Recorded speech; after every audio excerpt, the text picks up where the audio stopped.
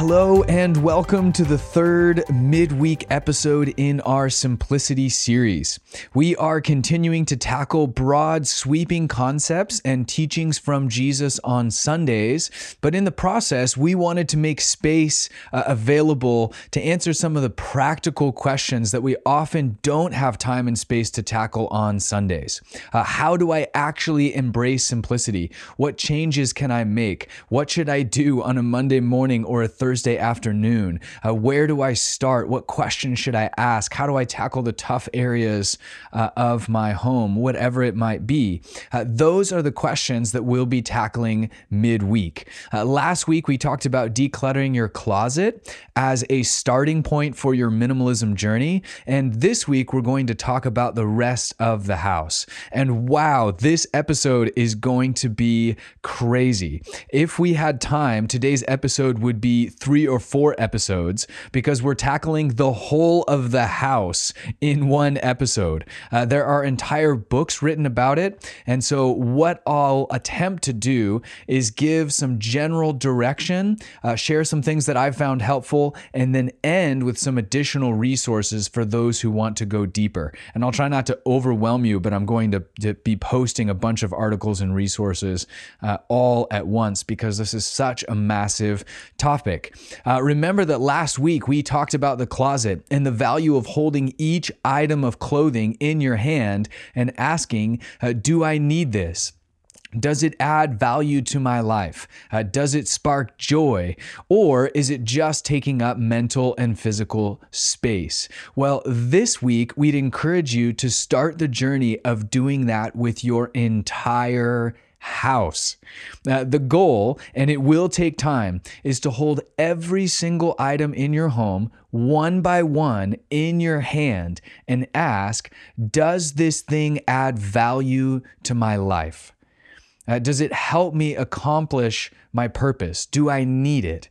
And this is profound. Remember that in the big picture, what we're seeking to take on is Jesus' lifestyle. We're seeking to accomplish Jesus' vision for our lives and become more like him along the way. And simplicity is the intentional promotion of the things we most value and the removal of everything else that distracts us from them.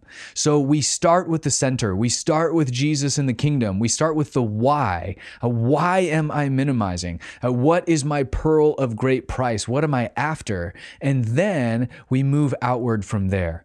And for some of us, it'll be very specific things. I mean, for all of us, we can say, hey, I want to take on more of the lifestyle of Jesus, experience life and freedom that he did.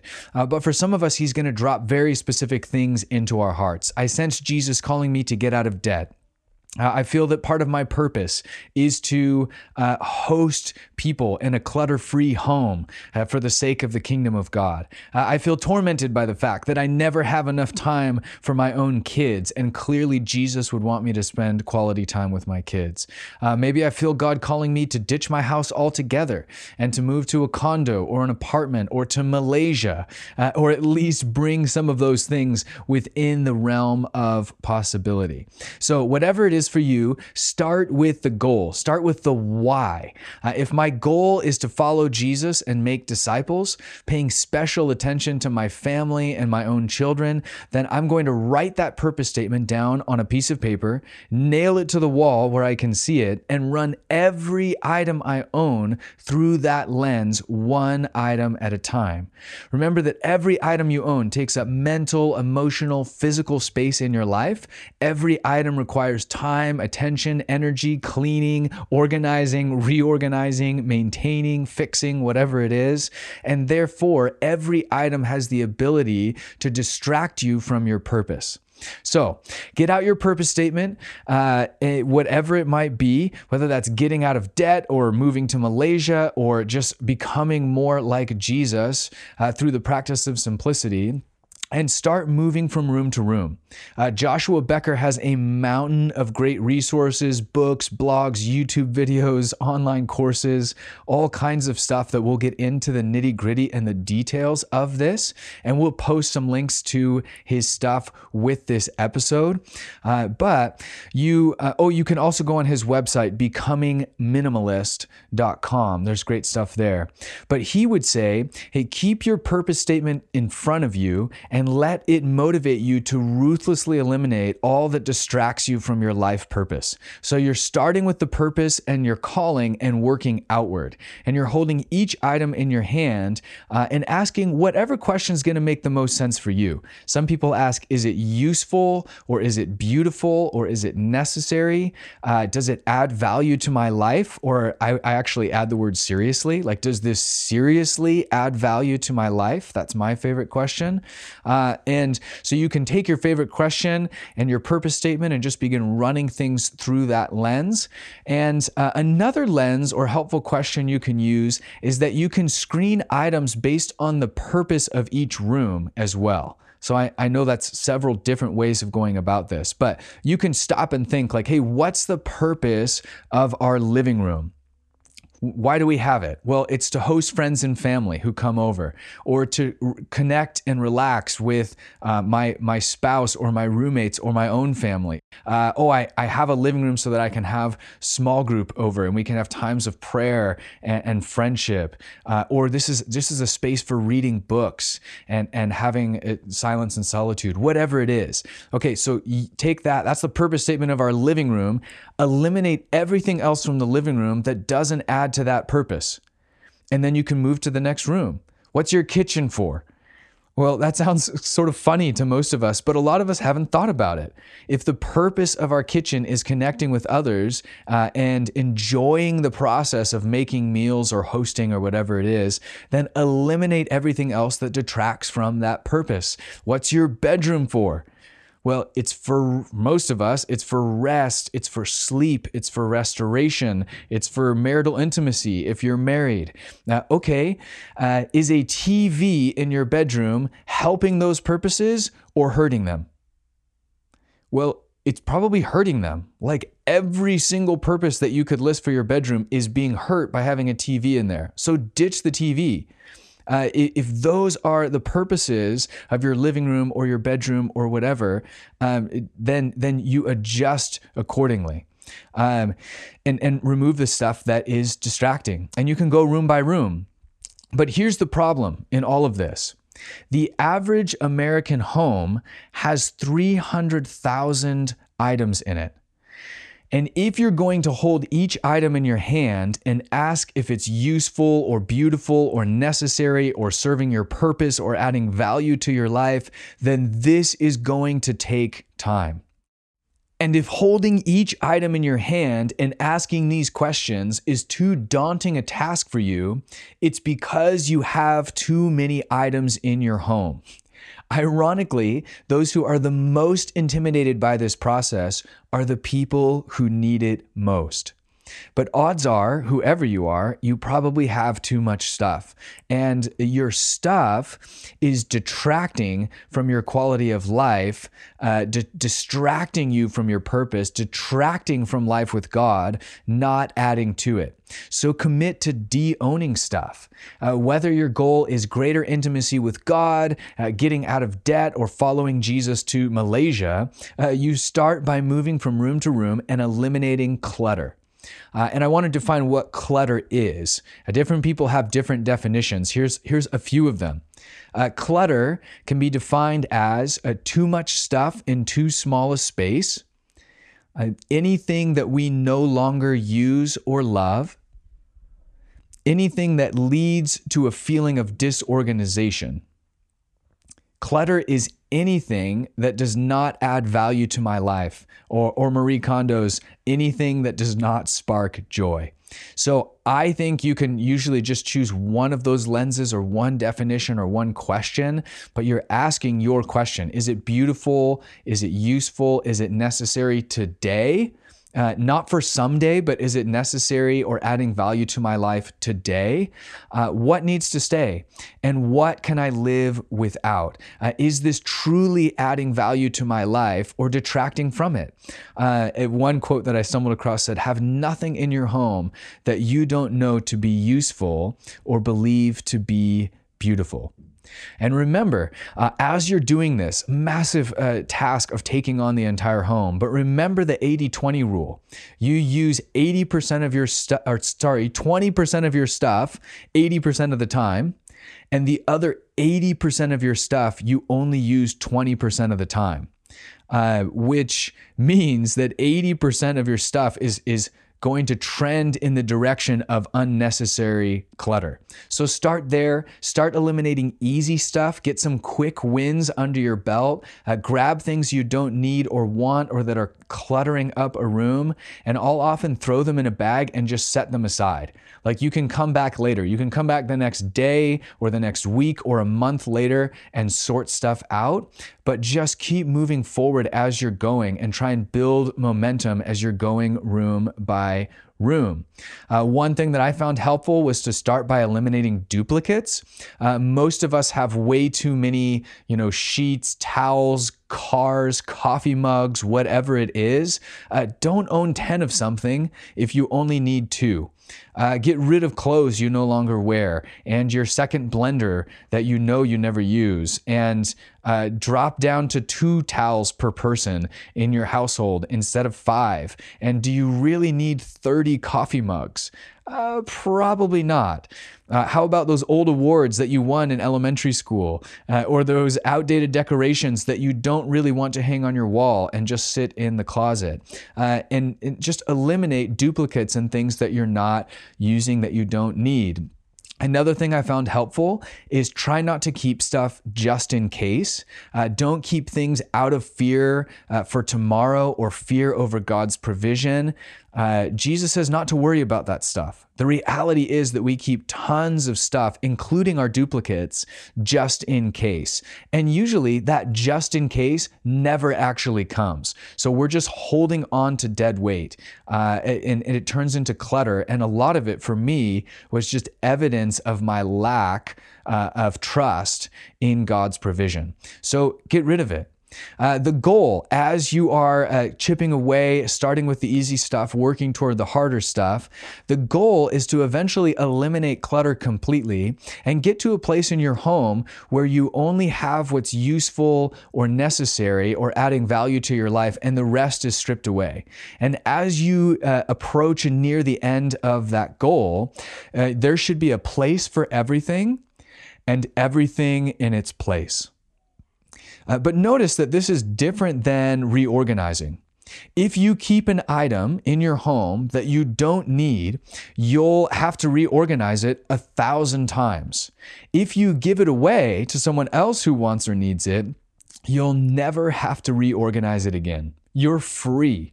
And just the sheer volume of our lives that is wasted researching, shopping, comparing, purchasing, organizing, cleaning, maintaining, finding our lost stuff, it's crazy. Most people spend hours every week just looking for our lost items. I mean, think about that. The things I actually need and value are buried under all of the stuff that I don't need and value, and I'm going to waste my life looking for them and then probably give up and just purchase another one, only adding more clutter to my stuff. Don't reorganize. Don't go out and buy more bins. Get rid of your stuff and then get rid of the bins. And here's some extra motivation along the way.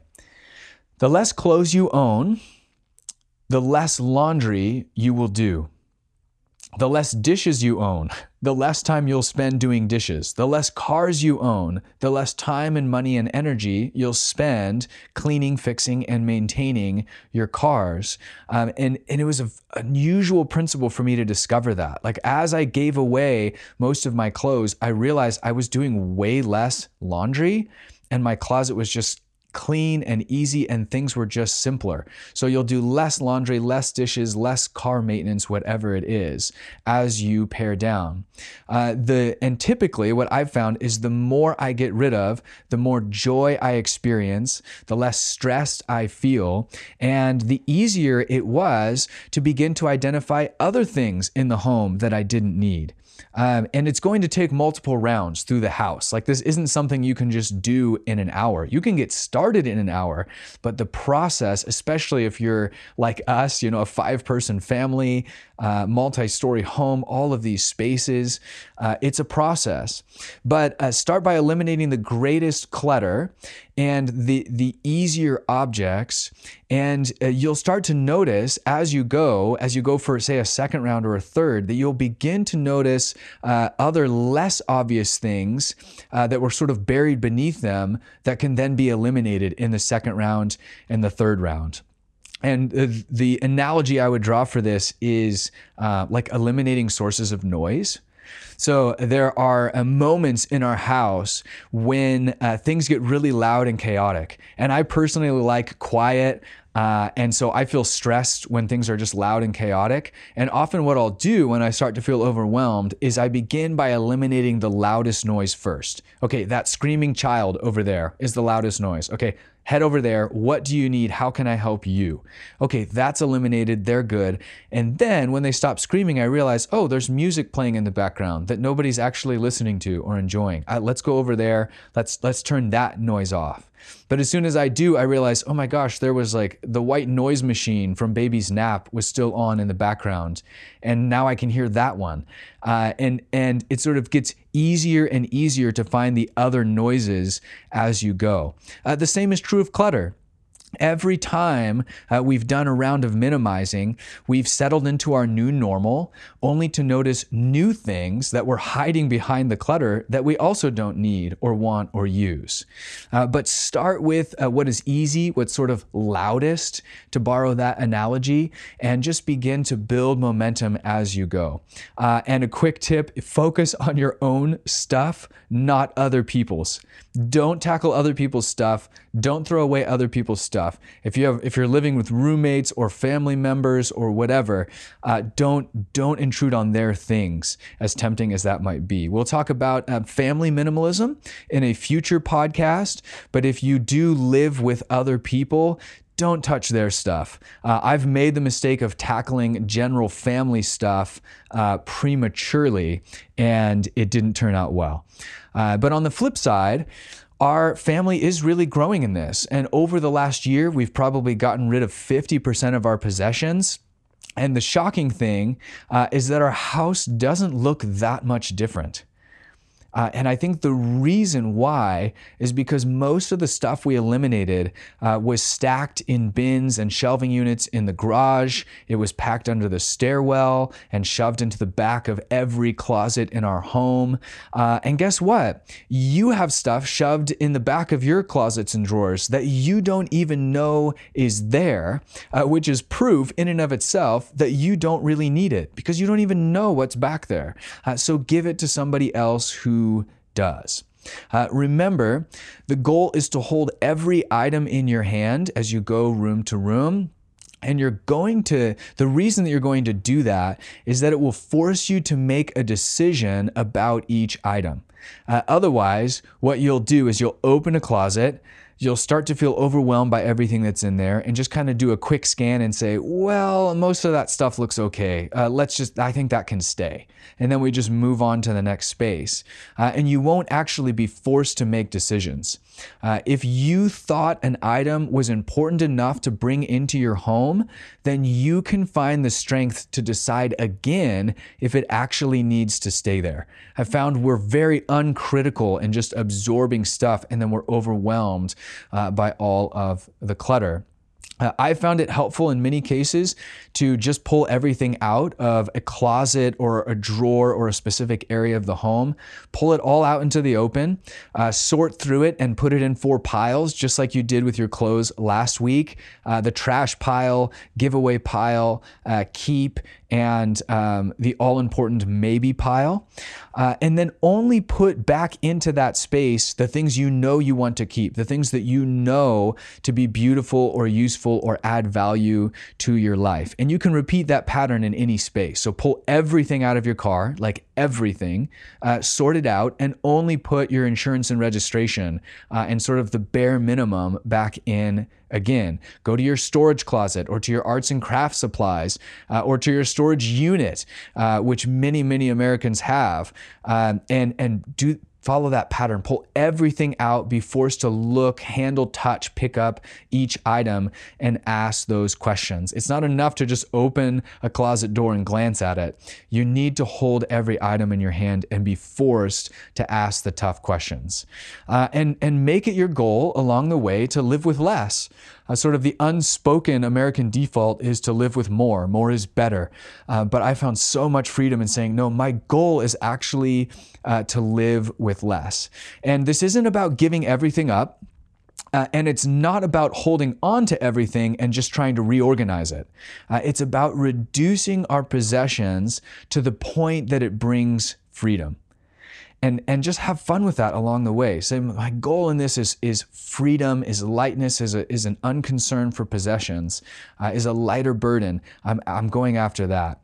And make it fun. My favorite thing to do is just to pretend that I'm going to move overseas. Or move into a condo or into one of those like tiny homes or an RV or whatever it is. And I play that game. If I was going to do that, if my wife and I were going to go live in an RV for a year, what would I keep? What would I want there? And what would I get rid of? Well, I'd want my clothes, which can just about fit in a suitcase at this point. I'd want my mountain bike and my road bike, and I'd put those on the back of the camper or whatever. I'd want 2 pairs of shoes, some sports and outdoor gear, and that's about it. Like those are the possessions that I can say truly add value to my life, that I genuinely enjoy. Everything else is just stuff. And a lot of it's just stuff that I've stored because I have a place to store it. So let go of that stuff. Make a game out of it. Remember to experiment along the way and have fun. And just ask yourself, like come up with different experiments. If I could only own 100 items, what would they be? Could we live as a family with 2 cars instead of 3? What about 1 car? Why don't we try it? Could we live in a smaller house and still accomplish what God is calling us to in this season? Could I get by with 5 t-shirts instead of 30? I mean, you can design the experiments, but this part is really fun. Could I live with less? Could I get by without this thing?